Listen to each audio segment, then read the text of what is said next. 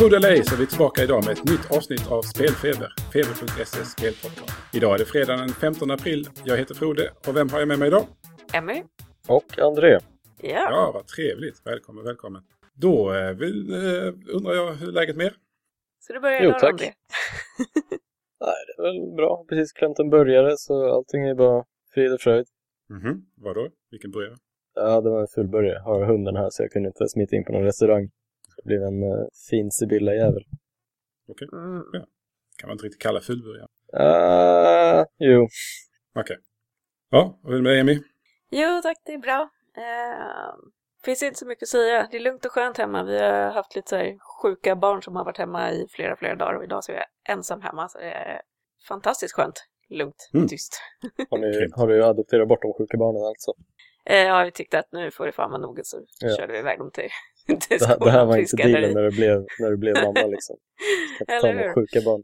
4 sjukmånader per år liksom. Nej. Så det är lugnt. Helt klart. Men du, André. Hur kommer det sig att du kan vara tillgänglig? Du har ju en HTC Vive. Jo, det kan jag berätta för dig. Det här är en story som sträcker sig for eternities. Nej, så är det inte. Nej, men vi fick en dator från Asus, en fet eller GX70.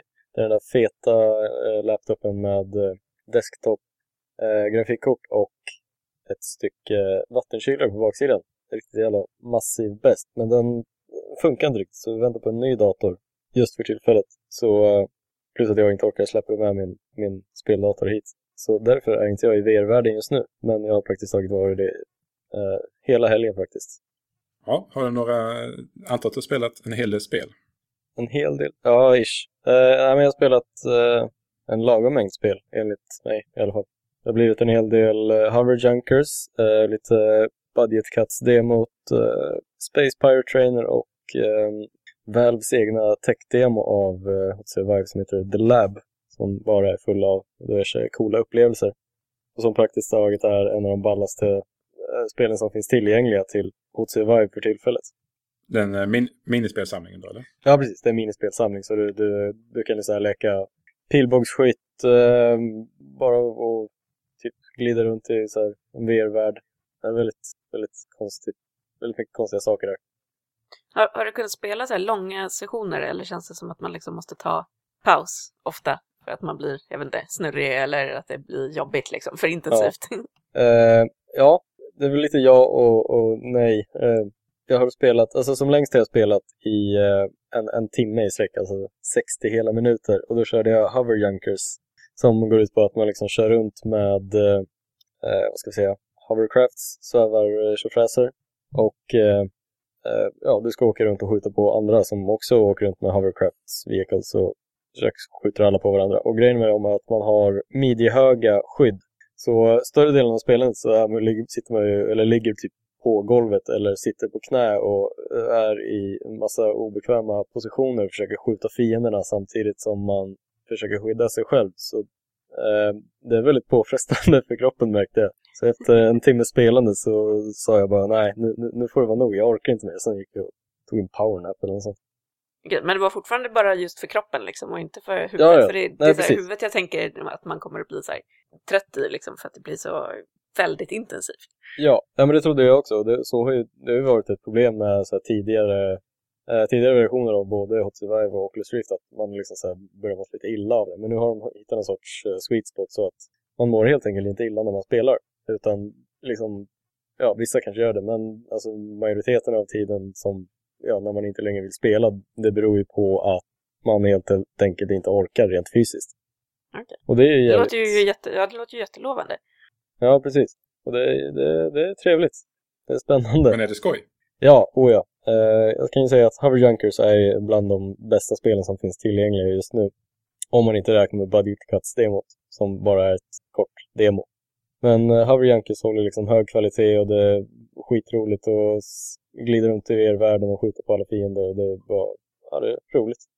Tänkte på det.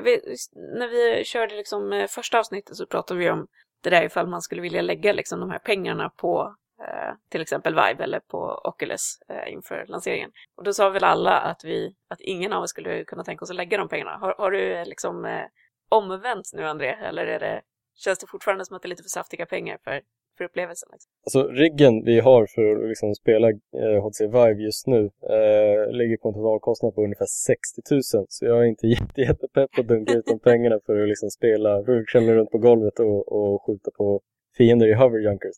Visst, det är roligt, men fan, det är mycket pengar. Men har man de pengarna, liksom, har man liksom så här 30 lök walking around money, så är det ju liksom värt att lägga ut de pengarna. Jag tror att man inte kommer bli besviken, för att man framtidssäkrar sig lite grann genom att köpa det nu. Och liksom, ja. Nej, men jag tror att köper man det så kommer man inte bli besviken, men jag har, det blir liksom för mycket pengar ändå.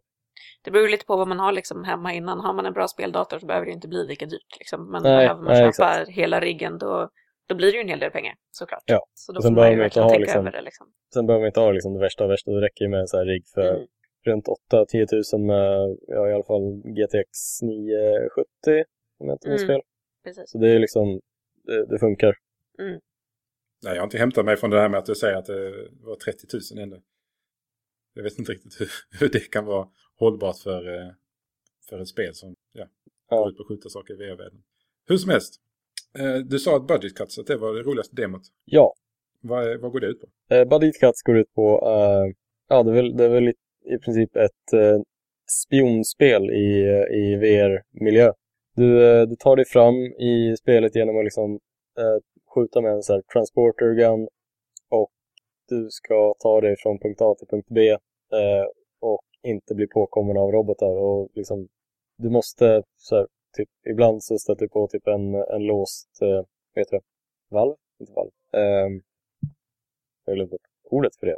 Ja, en massa låsta grejer som du måste leta rätt nyckeln för. Och så kan du hitta nyckeln i typ en låda eller något sånt. Och du måste liksom verkligen aktivt leta efter saker och liksom hitta lösningar på diverse problem i den fysiska världen, vilket är jävligt inlevelsefullt. Men går du liksom runt i rummet då, alltså i ditt eget rum? Ja, precis. Och letar grejer liksom? Jag går ju runt i rummet samtidigt, men det liksom återspeglas ju i spelet. Så när jag går runt så går jag runt i själva rummet i spelet, så kan jag använda teleporterpistolen för att ta mig fram också. Ja, det blir väldigt mycket vandring i det spelet. Det är väl så man måste ta sig fram? Ja. Att, man kan liksom inte gå hur långt som helst.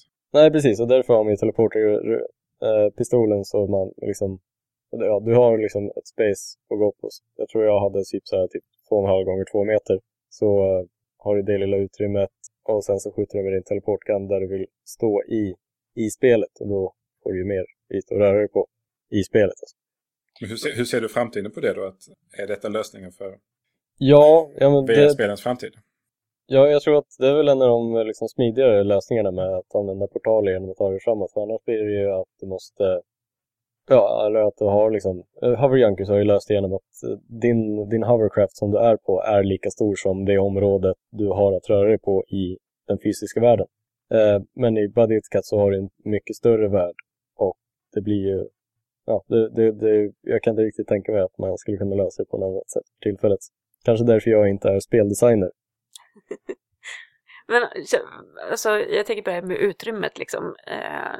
Du har kört det hemma hos dig då?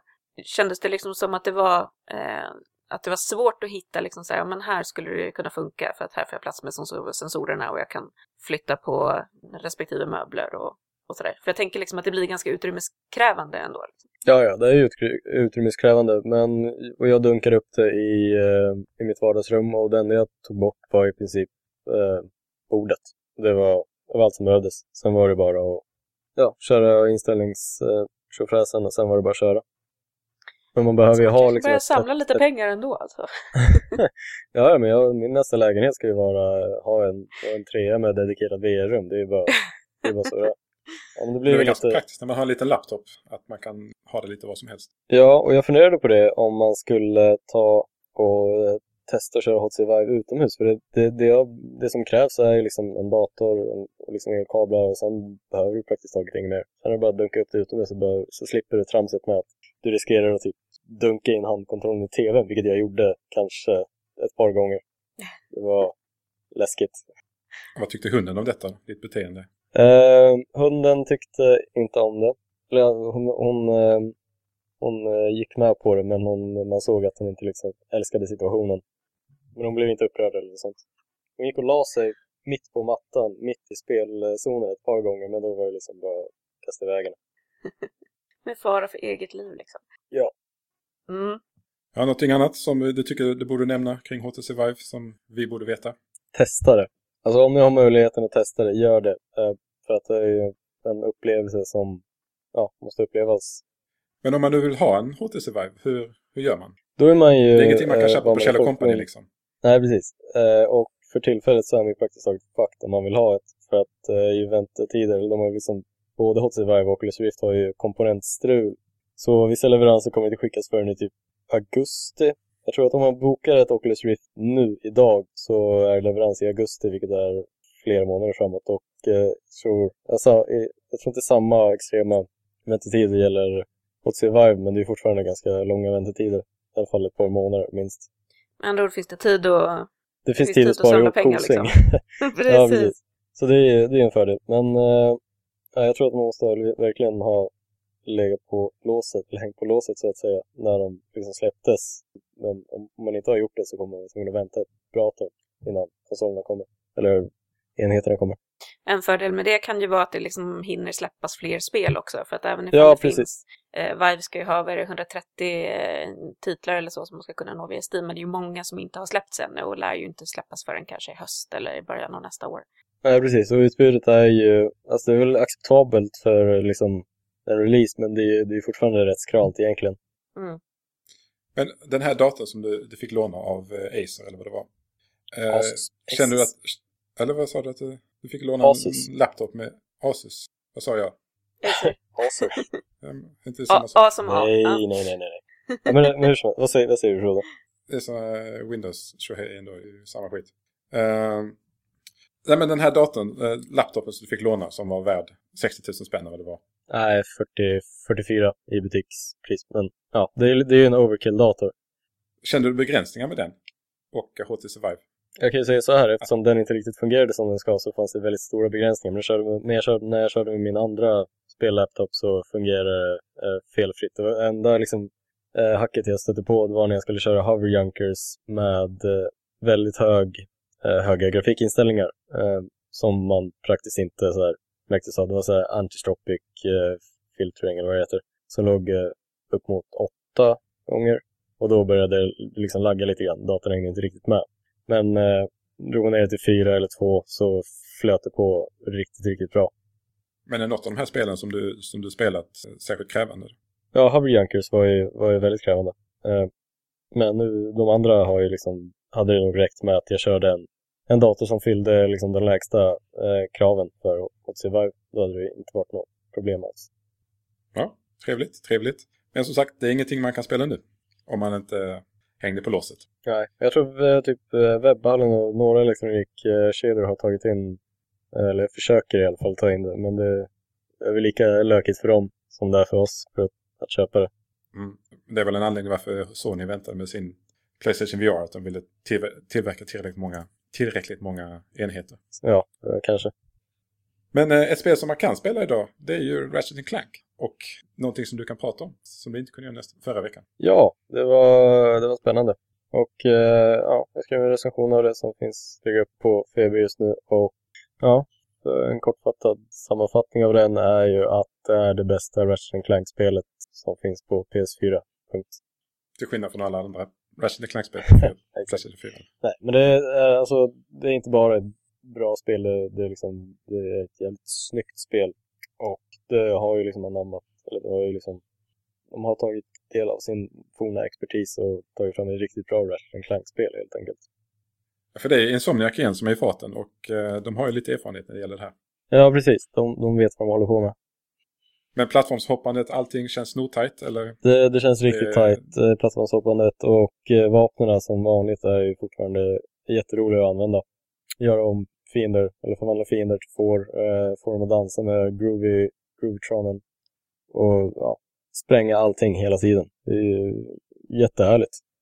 Men det är som sagt, spelet är baserat på filmen som är baserat på spelet. Yes. Har det några kopplingar till filmen som... Ja, jag tror att cutscenesen är samma som används i filmen. Men, och sen har de använt samma röstskådisar i film, eller i spelet som de har gjort i filmen. Så då har ju Paul Giamatti som spelar skurken Sherman Drack och är lite inslängd från typ Sylvester Stallone också och Rosario Dawson. Vem spelar han? Jag är lite nyfiken. Han spelar en stor robot som man möter ganska tidigt i spelet. Som är en av spelets bossar också. Ja, jag ser fram emot att nöta igenom det här själv. Ja. När tid finns och Destiny har spelat så är det väl dags för det. Ja, precis. Och ja, men det är liksom någonting som jag uppskattar är ju att det är ju inte ens ett fullprisspel, men det levererar ju en betydligt bättre spelupplevelse än många andra spel jag har spelat på PS4. Och bara den saken är liksom toppen. Men det känns som det är ett fulländat Ratchet & Clank-spel. Alltså Ja, eller ja, alltså jämfört med... Eller är det färre planeter än tidigare? Eller? Alltså det är väl fortfarande så här 10-12 planeter som du får åka runt på. Och banorna är väl kanske inte lika stora som man skulle vilja, men det är fortfarande liksom, det är välpolerat. Det är välpolerade banor man får spela.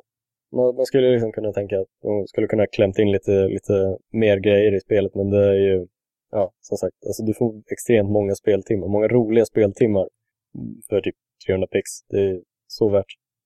Men det är fortfarande så att det är mycket saker som händer i bakgrunden. Ja. Så här flygbilar som åker omkring och andra saker. Ja. Gott. Det ser vi fram emot. Någonting annat som du har spelat som du känner att du vill lätta på trycket på? Nej, men jag skulle vilja spela Dark Souls 3. Tror jag. Du tror det? Are you sure? Ja, jag är lite tveksam. Men du har spelat det nu? Alltså jag ska inte säga att jag har spelat Dark Souls, för det har man inte gjort förrän man har tagit sig in i alla fall 4-5 bossar. Man får inte säga förrän man har dött drygt 50 gånger på samma boss. Exakt. Nej, men jag har börjat ge mig på spelet, ska jag säga. Och tog ner första bossen igår. Och första bossen i Dark Souls-serien är ju sällan liksom som en riktig boss, utan det är som en liten teaser som bara är där för att du ska få lite you died in your face flera gånger och typ kanske tappa hoppet om spelet. Liksom. Men alltså jag har spelat ganska lite Dark Souls i mina dagar. Alltså i det första spelet så körde jag fram till den här draken när man typ ska flytta sig hela tiden. Hellkite Dragon. Så långt har jag kommit i det spelet, så jag ska inte säga liksom att jag har koll på spelserien, men jag känner liksom ändå att det är ett spel som man egentligen bör ta sig an, hur jävla jobbigt det än är alltså. För att efter att ha liksom suttit där och harvat inledningen och dött mot den här första bossen nu i Dark Souls 3 om igen och så när man liksom äntligen klarar av det, alltså den känslan är fan svår att slå alltså. Och det är just det där man är ute efter liksom. Även ifall det kräver en hel del frustration innan man kommer dit. Så att, det är blod, svett och tårar i spelform. Ja, men det är ju verkligen det. Och det här är ju liksom, alltså hela Dark Souls-serien är ju liksom en spelserie som går ut på att du kan inte stressa för mycket. Du måste verkligen analysera liksom bossens alla slag så att du vet exakt hur du ska parera, för annars är du körd liksom. Så jag menar, de första 10-15 gångerna som man dör på bossen handlar ju liksom bara om att säga okej, han gör först den attacken och sen så gör han den attacken och sen så gör han den och då kanske jag kan slå, så måste jag rulla till höger och sen så gör han den attacken och så får man liksom så här over and over. Och när man väl lyckas få ner dem en bit så hittar de på något annat otyg och sen så har man liksom 15 dödsscener till framför sig när man liksom har fattat hela bossen. Så att det är ju liksom verkligen mycket nöta. Men fan, det är något speciellt med det så ändå. Ja, ju mer man spelar ju bättre blir man såklart. Men och det är där jag kände, för att det första Soulspelet, eller det var ju Bloodborne, vilket då uppenbarligen inte är ett renodlat Soulspel. Men det var det första som jag verkligen tog på stort allvar. Och det var ju precis som jag säger, jag svor jag hade riktigt frustrerande tid med spelet. Tills jag helt plötsligt bara kom över kullen. Och då, det var ju, som jag nämnde tidigare, så helt plötsligt blev det liksom det bästa spelet. Jag spelade förra året och ett av de bästa spelen jag spelat. Jag har inte gett mig på så mycket Dark Souls 3 nu, men jag behöver lite mer just nu på grund av livet och sådana grejer. Är det svårt att hinna med, men när man väl sätter sig ner med det spelet så är det svårt att sluta. Ja, men jag förstår precis vad jag menar. För det var verkligen så här, igår liksom, klockan var skitmycket och jag behövde egentligen gå och lägga mig. Jag bara så här, jag går inte och lägger mig förrän jag har haft ner den här bossen. Liksom. Det blir en prestigefråga liksom. Jag tänker fan inte ge mig. Och sen när man är klar, då får man liksom säga, nu pausar jag och andas och spelar någonting annat en stund. Eller gå och lägga mig eller sover eller vad man nu ska göra. Liksom. Men däremot så måste jag ju säga PC-versionen som jag har kört. För det första så är den ju supersnygg och flöt riktigt bra utan problem för mig. Och då sitter jag på ett GTX 970 så att jag har liksom ingen monsterdator. Men man behöver liksom inte en monsterdator för att det ska flyta fint. Men däremot det som jag stör mig på är att de envisas med att släppa portade versioner till PC där du i princip du måste liksom plugga i en handkontroll för det går liksom inte att spela med mus och tangentbord. Det är helt omöjligt. Det har väl From Software har väl typ aldrig så här fokuserat på PC släppt, ja de har ju släppt både Dark Souls 1 och 2 till PC men det har ju varit så här, kanske ett halvår senare som har portats rakt av liksom. Precis. Plus att de ja, så det står ju till och med så här tryck på kryss, tryck på A liksom. Alla kommandon är helt rakt av liksom portade. Men hur hade du tänkt annars spela det? Alltså utan kontroll? Så jag vet inte. Man måste väl kunna implementera snyggt med liksom mus och kommandon också, kan jag tycka. Men jag har inte sett någon lösning på det så jag kan ju inte säga, liksom, jag är ingen spelutvecklare så jag vet inte hur man skulle kunna göra det snyggt. Men ja, jag ser inte hur man kan spela det med annat än joypad. Alltså mus tangentbord ser inte jag riktigt som fungerande alternativ för det. Ja, men du är ju ingen PC-gamer som är van med det där. Nej, jag spelar ju Quake med tangentbord utan mus hur länge som helst. Galet. Långt efter musrevolutionen. Ja, nej men gillar man att få en utmaning så ska man ju definitivt liksom testa det. Antingen liksom något av de första spelen eller nu nysläppta 3:an. Och bara räkna med att det kommer att ta tid och man kommer att svära en hel del och vara jättefrustrerad och riskera att förstöra sin konsol eller sin tv eller sin dator eller vad man nu väljer att spela det på. Men att det ger tillbaka sjukt mycket liksom. Men hade du spelat de första Dark Souls-spelen? Jag spelade inte 2:an alls och första spelet körde jag bara liksom några timmar i. Och sen så kom en massa andra roliga spel i vägen. För det är ju lite det som är problemet liksom, att om man köper Dark Souls så ska man ju liksom ha tid och ork och verkligen säga nu ska jag lägga ner tid på det här spelet. För det kommer liksom att ta tid, man kommer behöva nöta. Och det är sällan jag känner att jag hittar den tiden i mitt liv liksom. Men jag ska ge Dark Souls 3 en chans och se om man kan försöka klämma in så här att jag ska klara mig vidare till nästa boss liksom varje vecka. Men vi får se. Jag sa innan att jag hade så svårt att sluta spela det. Eller Bloodborne då. Och det är mycket det här, nu har jag hört det någon annanstans och det är inte min liknelse. Men det var en person som sa att han jämförde att spela Dark Souls och Bloodborne och sa att genom att dyka och hålla sig längre och längre under vatten. Jag kan komma lite längre innan man måste upp till ytan igen och via en bonfire. Och den spänningen att bara, jag ska gå lite längre den här gången. Jag ska se vad som finns runt det här hörnet. Och sen helt plötsligt bara öppnar man upp en ny sektion i spelet. Okej, sakta men säkert. Jag går längre och längre, djupare in. Innan jag ger mig upp och får lite ny luft igen. Och sen den här spänningen som uppstår. Ja, ja men de har ju verkligen lyckats där liksom. Ja, och den är svårslagen, tycker jag. Och det gör ju för mig i alla fall att jag kan inte bara lägga en halvtimme på det. Jag måste ha minst 1, 2, 3 timmar i följd när jag kan verkligen dedikera mig själv till det här spelandet. Jag håller med. Men vill ni läsa recensionen av spelet så har vi ju en frilansare som heter Alexander som har skrivit en jättebra text om den som ligger uppe på feber.se om ni vill ha lite koll på hans intryck så. Ja, jag har ju spelat ett action-MOBA FPS hybrid någonting, eller vad man nu kan kalla det. Jag spelade Battleborn-betan. Jag är ingen MOBA-kille, har aldrig varit. Jag fascineras av genren, men att spela med andra människor och hitta tid för det kan jag ha lite svårt för. Gärna med folk som man känner då. Så jag tyckte det här lät spännande. Eftersom FPS är lite lättare att få koll på för mig i alla fall. Än det här med mus och flytta runt på karta och allt det där.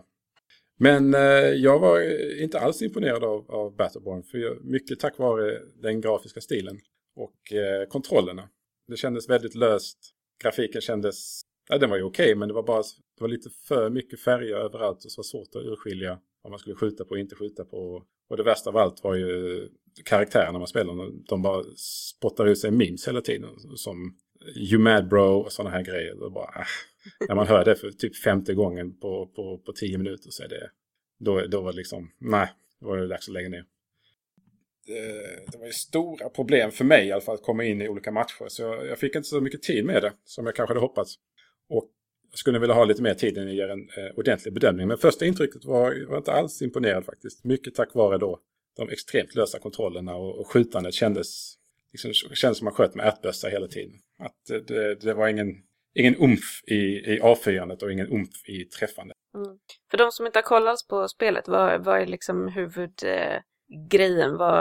Hur är det liksom upplagt? Ja, det finns flera olika spellägen och ett är ju bara att man bara tar sig igenom massa ads då. Och allt eftersom man skjuter så får man erfarenhet som man då byter in mot nya förmågor. Och det går väldigt snabbt genom lite enkla knapptryckningar. Man behöver inte gå tillbaka till basen eller. Och så finns det ju hjältar i både laget man spelar och motståndarlaget som det blir då mer som svårare motståndare. Men det var ingen bra känsla i det helt enkelt. Och jag var ändå lite hoppfull för att det kunde vara en bra introduktion kanske till MOBA-genren. Och precis som, eller en bra kombination av MOBA-genren och FPS, precis som Borderlands var med Diablo-genren och FPS. Och där lyckas de ju utmärkt. Men här den grafiska stilen och spelkänslan, det gick inte ihop för mig. Hur länge fortsätter betan eller är den avslutad? Ja, betan är igång nu och avslutas 18 april. Kolla där. Så ja. Kolla. Ja, men då så.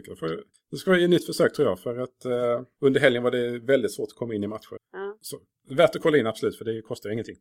Men för mig tyckte jag själva skjutandet, vilket är då själva kärnan i spelet, det höll inte mot. Men hur var liksom spelet mellan matcherna? Liksom? Vad kunde man göra där? Kunde man liksom sin karaktär på något sätt? Eller var det bara liksom i matcherna där det händer? Så det var ingen metagame eller något sånt? Man kan kitta ut sin gubbe med lite hattar och få bättre koll på dess förmågor. Det jag egentligen bara tittar på är själva spelandet. Och allt runt om har jag liksom inte riktigt. Och det är liksom, det är ju själva kärnan i spelet. Det ska liksom kännas bra för att det spelare. Så det är lite tråkigt att det liksom inte känns bra. För mig gjorde inte det i alla fall. Det kan vara att jag är Destiny-skadad. Och om jag inte skjuter den, det känns minst lika bra som det. Ja, ribban är satt väldigt, väldigt högt i och med Destiny. Alltså. Det kände jag redan med Division. Det kändes inte heller lika tajt, själva skjutandet. Ja, och med det så är Destiny inte världens bästa spel. Långt ifrån. Va? Men själva kärnan där med att man ska trycka på A4 och kulan ska gå och träffa någonting. Det är jävligt bra. Det har Bungie lyckats med riktigt bra i det spelet. Och jag tycker inte Gearbox har gjort det i Battleborn. Ja. Men som sagt, jag ska ge det jag är inte superhype på det, men jag ska ge det en ny chans när det släpps det är väl helt och hållet. 3 veckor. Så man verkligen kan sätta sig in, kan stämma. Yes, 3 maj. Ja, så man kan sätta sig ner och då få lite bättre koll på karaktärerna. Det kan vara att jag spelade med gubbar eller gummor som bara inte passade mig. Men jag tyckte de 3 olika hjältarna som jag spelade med hade mer eller mindre samma känsla i själva avfyrandet. Då. Så tyvärr, jag är försiktigt optimistisk för det här nu. Ja, nej, vi får väl se hur det utvecklar sig. Om du tycker det är annorlunda nästa vecka. Ska vi se om André och jag hinner kika på det också tills nästa. Kanske igen. Till och med kan spela det tillsammans. Oh. Men där kan ju finnas någonting när man springer omkring i grupp. Men jag hade sådana enorma problem att komma in i matcher. Så jag körde ju en del uppdrag själv och det var inte så skoj. Det låter ju skittråkigt faktiskt. Alltså ofta så är ju sådana här spel absolut roligast när man spelar just med människor man känner. Så att det är väl en fördel liksom om man lyckas haffa tag på ett gäng som kan köra samtidigt. Men bortsett från allt det så var ju fortfarande skjutandet för mig en besvikelse. Och den grafiska stilen som jag blev vän med. Så men vi får se hur det slutar. Det är fortfarande en beta.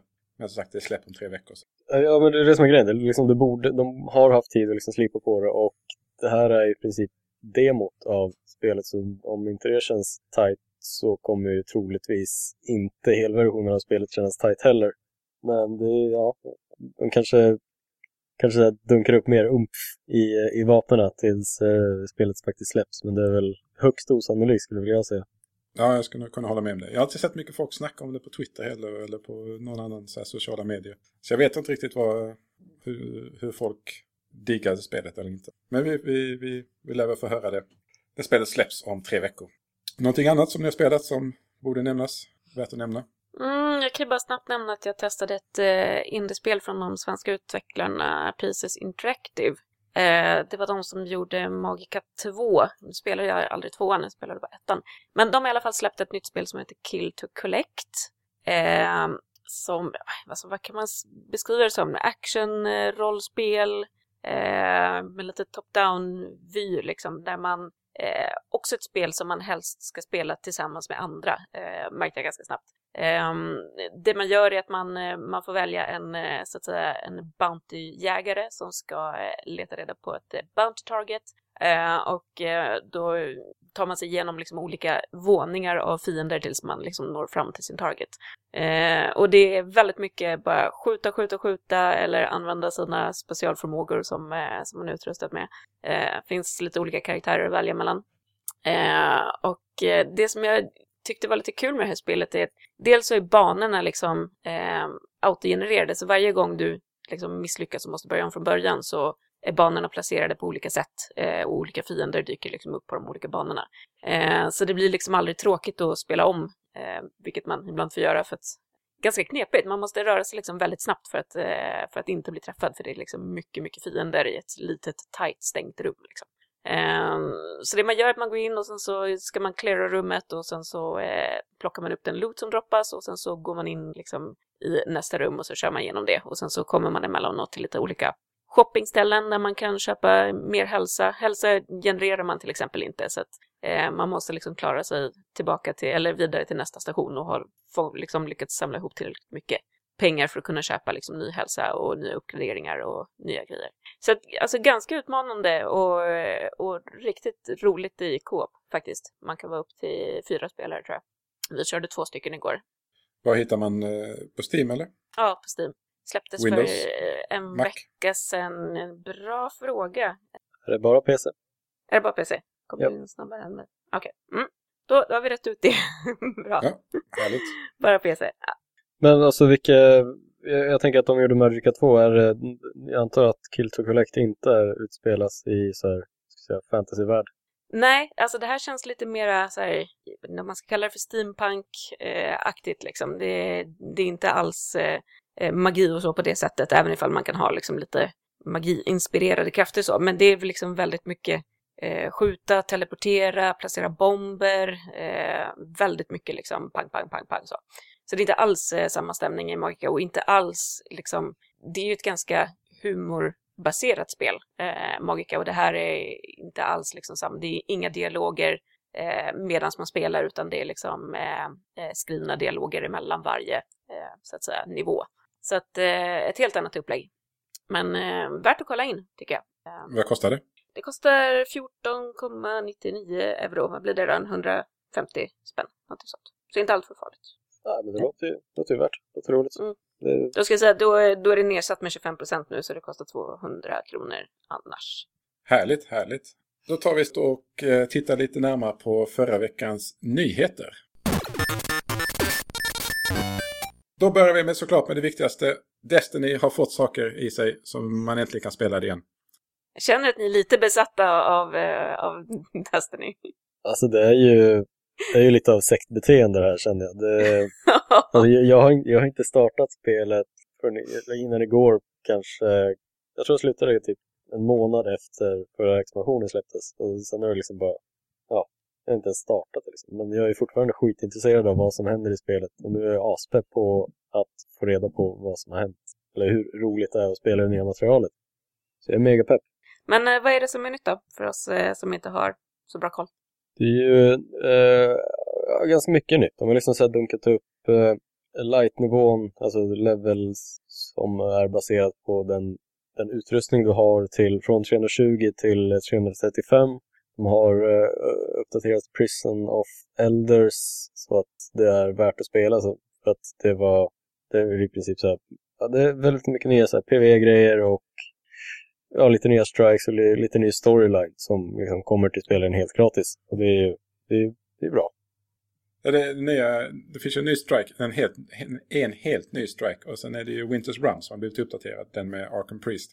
Ja, och den har ju gått in i den här rulladen med vecko-strikes man kan köra. Så det är fler sådana som man kan köra nu. Ja, och det var ju välbehövligt eftersom bara köra igenom alla cool hela tiden känns ju... Nej, det är tråkigt. Ja, det är fascinerande då att det var ändå så begränsat. Men som sagt, när man inte får någonting och helt plötsligt får en massa grejer på en gång, eller lite på en gång, så blir man väldigt glad. Ja. Och lite så känner jag inför den här uppdateringen. Att äntligen kommer jag kunna spendera en vecka med Destiny. Ja, lite grann. Sen kan man lägga det på hyllan. För det är den här striken den ser ju spännande ut. Och 2 strikes till och med. Och sen är det ju det här med Prison of Elders som blir spelbart igen. Och Prison of Elders är ju ett spelläge där man måste gå igenom, vad är det, 4? Ja, precis. 4 eller 5 omgångar plus en boss liksom som man måste köra. Ja, och att gå in där med ett fireteam med vänner, det är ju rätt så roligt alltså. Ja.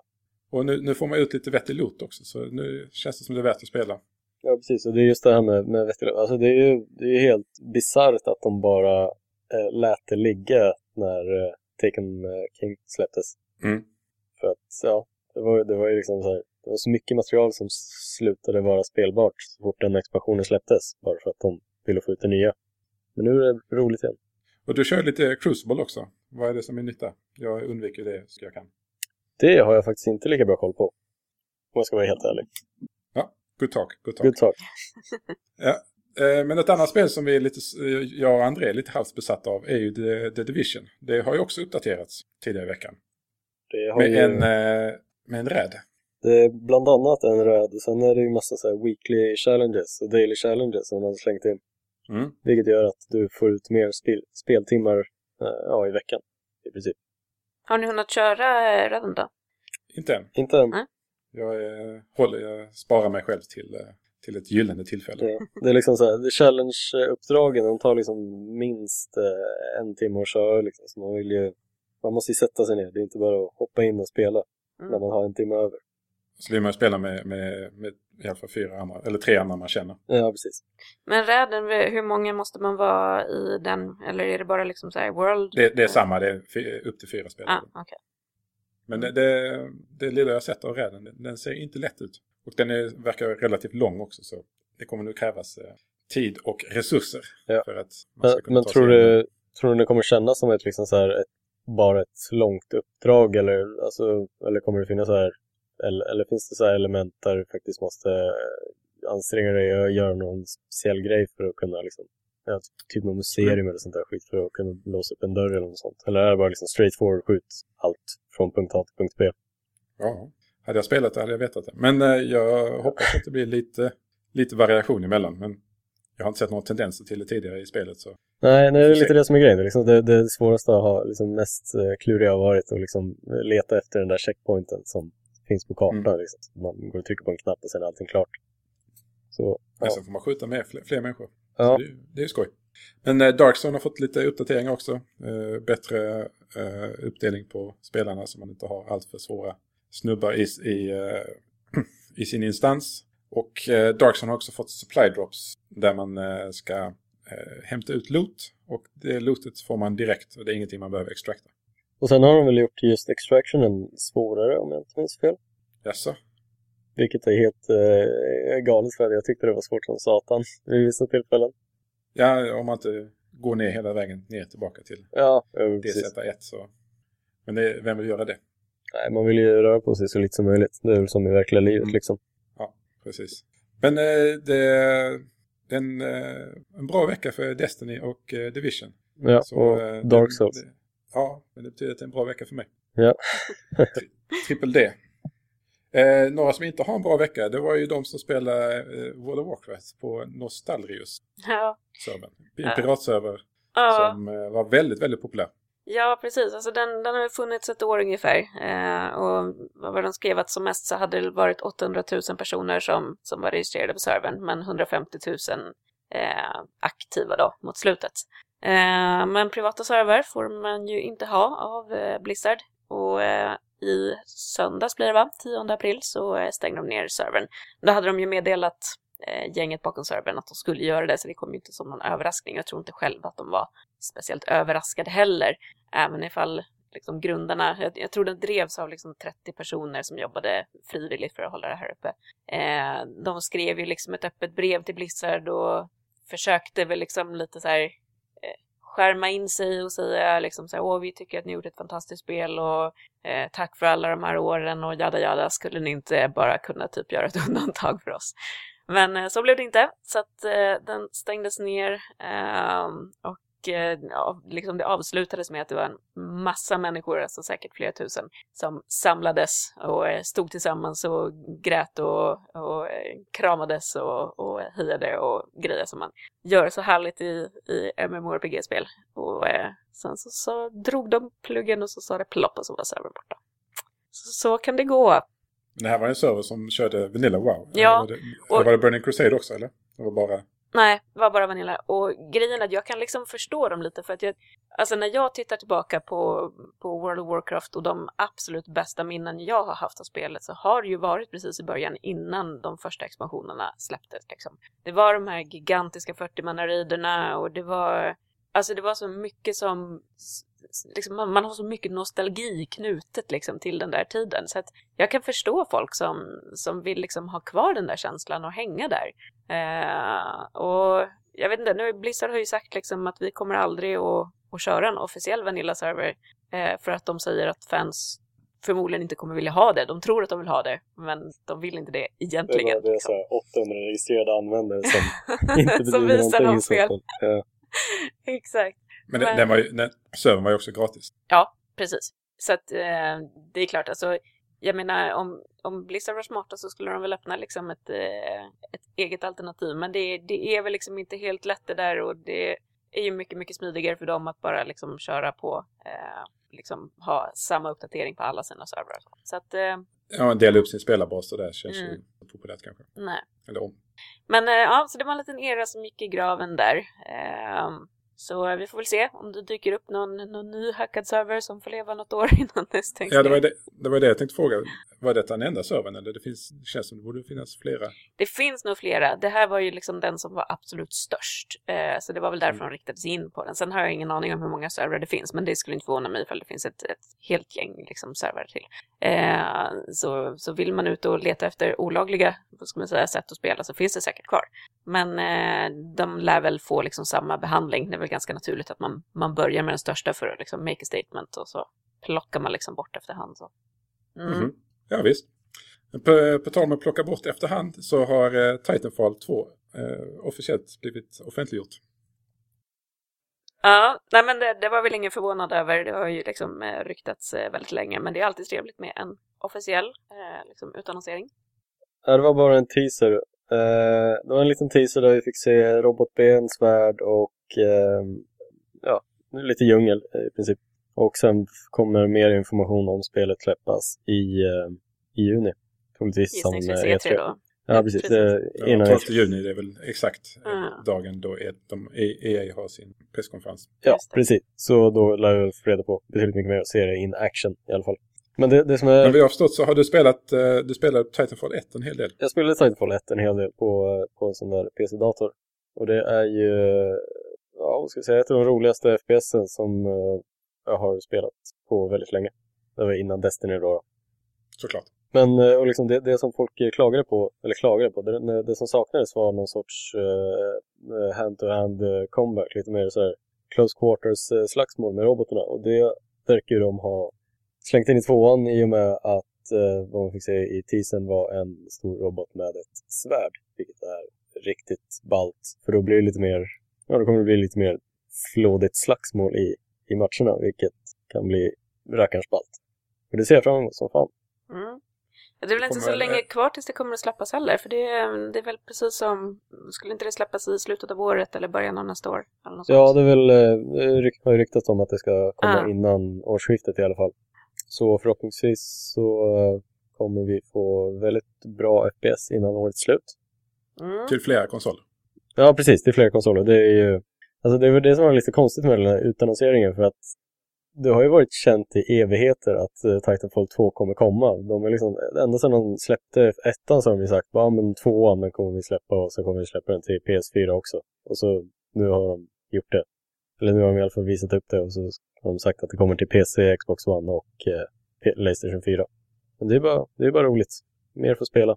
Frågan är om de kommer köra på samma sätt som Rocket League med cross-platform. Men det får vi se. Ja, Microsoft säger att de är redo för det. Eller hur ligger det till med det, Emmy? Jo, men de gör ju det. Men jag tror ju liksom att de vill ju väl liksom verkligen pusha det här, för det är väl bra reklam för dem. Det är ju många som tycker liksom att det skulle vara nice med lite cross-plattform mellan PS4 och Xbox One. Och det började ju liksom med att Microsoft sa att nu kör vi ju crossplay då mellan Windows 10 och Xbox One när det gäller Rocket League. Och så sa de det. Och vi skulle även kunna köra på PS4, vi sträcker gärna ut handen liksom. Och Sony har varit lite så här, jag vet inte. Det skulle väl kunna gå, men det ligger liksom en massa affärsbeslut och politik och grejer emellan. Och det låter inte som att de är liksom så jättepepp på tanken. Och då är det väl så här guldläge för Microsoft. Bara fast vi tycker fortfarande att det är en jättebra idé. Vi är redo rent tekniskt och så vidare. Så att de spinner lite vidare på det där. Men jag menar, tanken är liksom trevlig, även ifall jag faktiskt, om jag ska vara skeptisk liksom, jag har svårt att se att det kommer att ske inom överskådlig framtid, för det är ett sånt stort steg liksom för Sony och Microsoft att faktiskt börja liksom inleda någon sorts samarbete på det sättet. Men det skulle ju inte, alltså jag har ju kompisar som spelar på olika plattformar, så det skulle ju vara jättenice att kunna liksom sammanfoga dem. Ja, men då blir det lite problem med så här vänner, så här cross-friend play. Ja, men det kommer bli, det är ju en jävla massa strul med det där, men det vore ju riktigt trevligt om de faktiskt kör några gemensamma servrar i alla fall. Öppnar upp den möjligheten. Men blir det inte så att man då får hamna med en extra lista, alltså att man har jag har ett Rocket League-ID och jag har ett Konami-ID och jag har ett Capcom-ID för att det ska kunna kopplas. Ja, det är sant.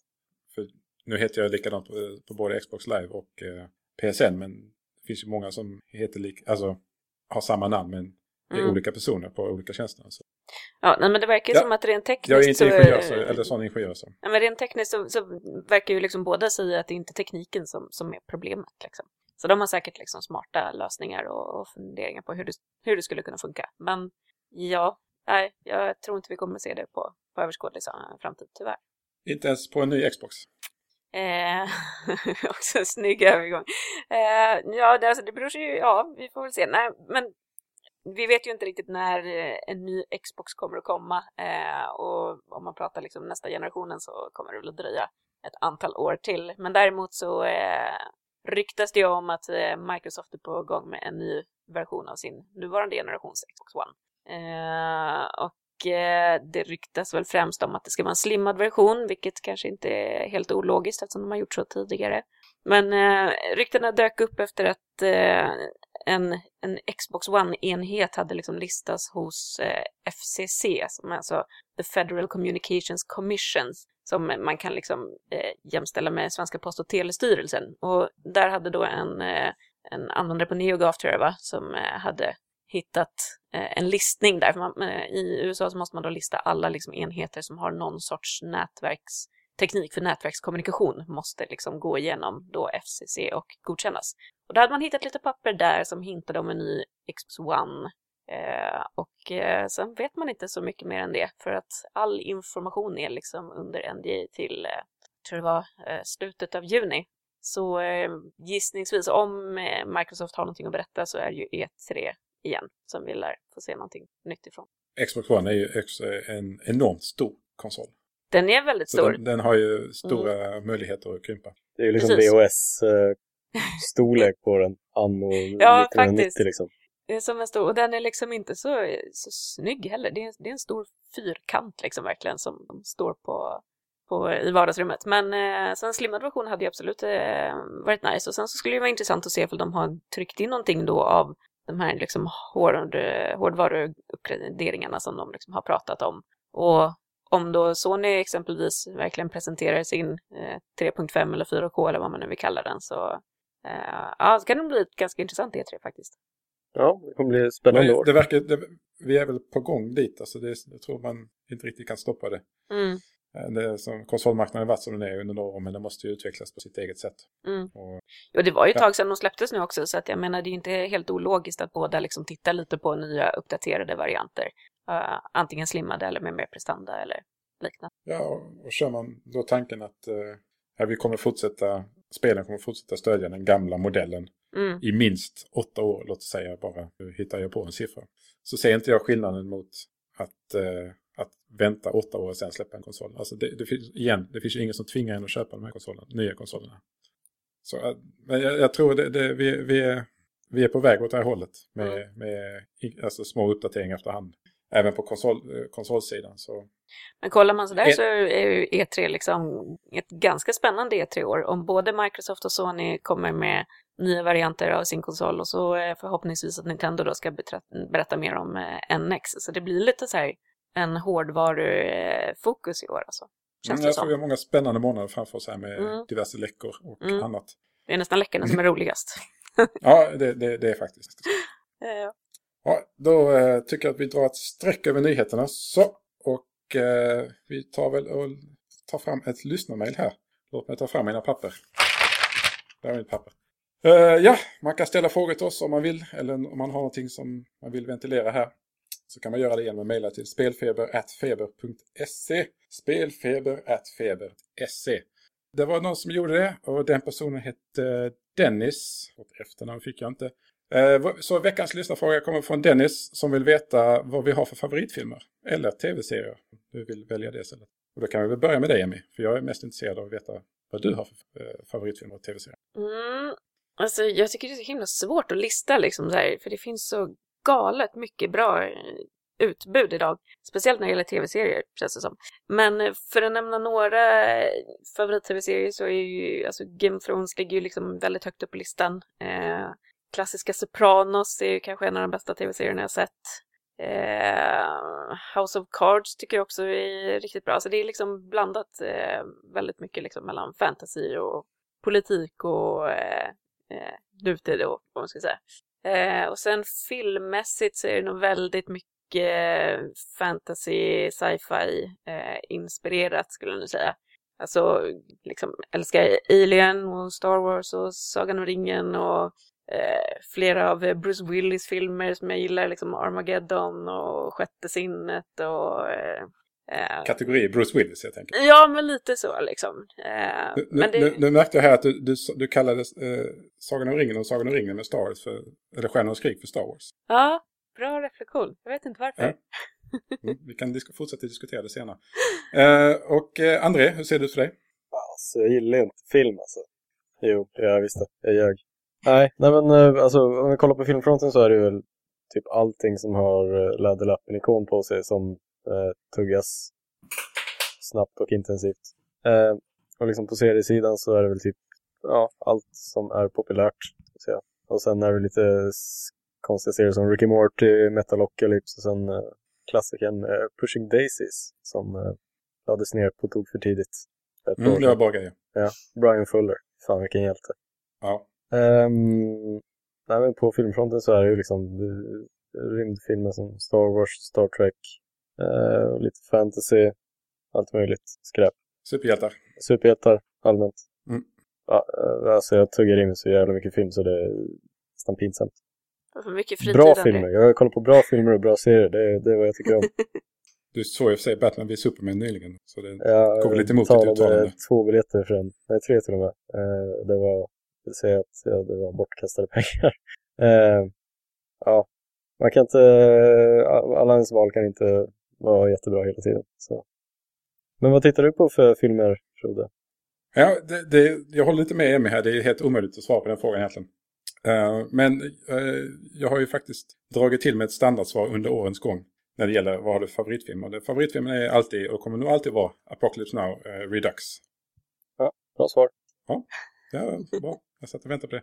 Och sen är uppföljarna till alltså 2:an och 3:an om vi säger det så. Så är ju Gudfadern del 1 och del 2. Tar andra och tredje plats. Så jag är lite Coppola fanboy på den fronten. Och när det gäller tv-serier har jag väl, min favorit-tv-serie kommer väl alltid vara The Wire och Deadwood. Lite samma epok av tv, HBO-tv. Så det, om man ska säga favoritfilmer och favorit-tv-serier så är det de som gäller. Men jag är som André där, att jag slukar allt som har med superhjälte när det gäller både film och tv-serier. Kvittar eller hur bra eller dåliga de är. Det kan flacka väldigt mycket i kvalitet, men så länge det innehåller någonting super i titeln så slinker det ner liksom. Då ska det ses. Yeah. Ja, det är lite, ibland känns det lite som ett jobb. Att nej, nu måste jag se veckans avsnitt av det här. Men Ja, det kan jag ju väga upp där, för superhjälte-grejen har verkligen inte fastnat hos mig alls. Min man försöker trycka på mig film efter film, och jag ser dem, men nej, fattar inte riktigt storheten med dem faktiskt. Har ni provat iZombie? Nej. 3 avsnitt som lägger ner. Baserat på serietidning. Ja, det är från Veronica Mars-folket. Bara det säger ju allt att det måste vara fantastiskt. Ja, det är inte fantastiskt. Det var...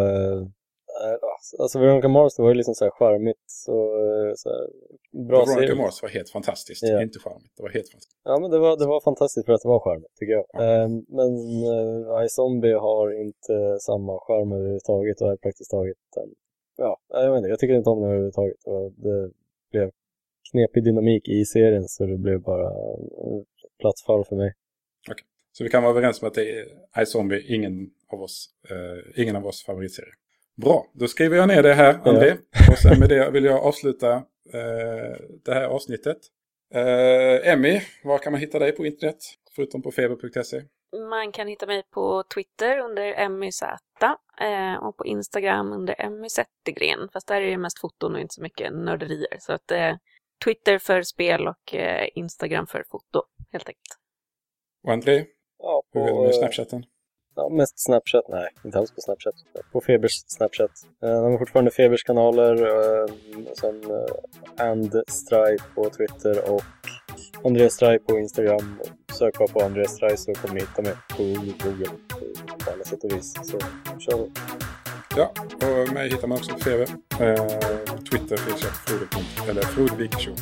Och med det tackar vi för oss och så till nästa gång. Simma lugnt. Hej då! Hej då! Kör då!